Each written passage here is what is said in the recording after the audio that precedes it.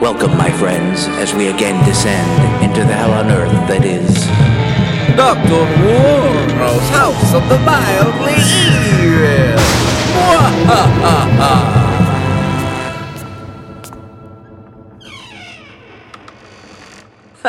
That is a naughty one indeed. Oh, hello there, my friend. Welcome back to my wicked little shop. Tell me, I am curious. Do you believe in witchcraft? The dark arts? I myself say it's certainly more art than craft, because you can work at magic all you want, but if you don't have that demonic spark, what good is it? Others beg to differ, I know. I ask because I was just perusing a remarkable book that Tiffany located. A spell book, in fact. A most fanciful set of spells indeed. It is called Curses for the Modern Warlock. Oh yes, very modern. Or at least it was. In 1929.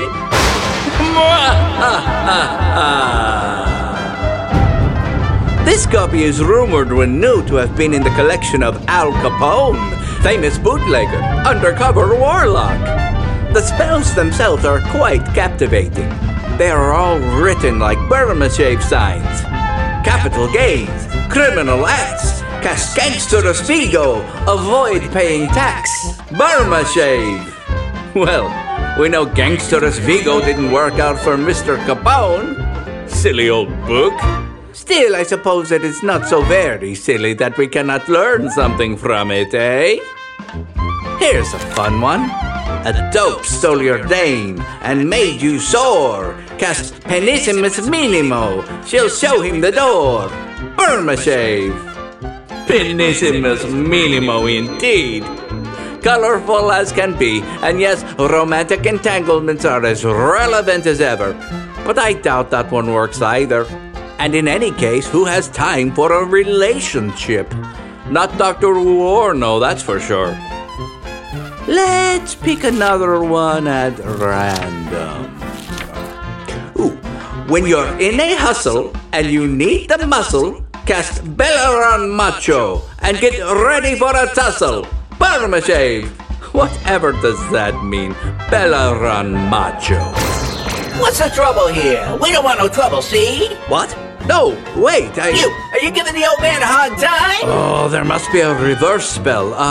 You ought to think about that for a minute while I warm up my whale hammers here. Lefty and righty. Capsicum scraminos. The boys in blue? Nah, I can't get pinched. I gotta get out of here. Oh, my dear friend, are you all right? Had I known the spell would work, I would never have summoned a magical hooligan. Please, allow me to make it up to you with one more spell. Dry as a bone, need that juice, cast Flascus Concealus for a bottle of hooch. Flascus Concealus. Look, here on the counter, a bottle. Moonshine, I presume, or bathtub gin. Perhaps wood alcohol if we're very unlucky. Would you like a drink? I think I have glasses around here somewhere. No? You have to go? I understand, my friend. Sorry to have terrorized you with curses for the modern warlock. But now that we've seen how powerful it is, I think perhaps it is not for sale. Although it occurs to me, Gangsterous Vigo, Penissimus Minimo, perhaps I should make a few phone calls. I don't want to accidentally make too many magical enemies here at Dr. Warno's House of the Mildly Evil.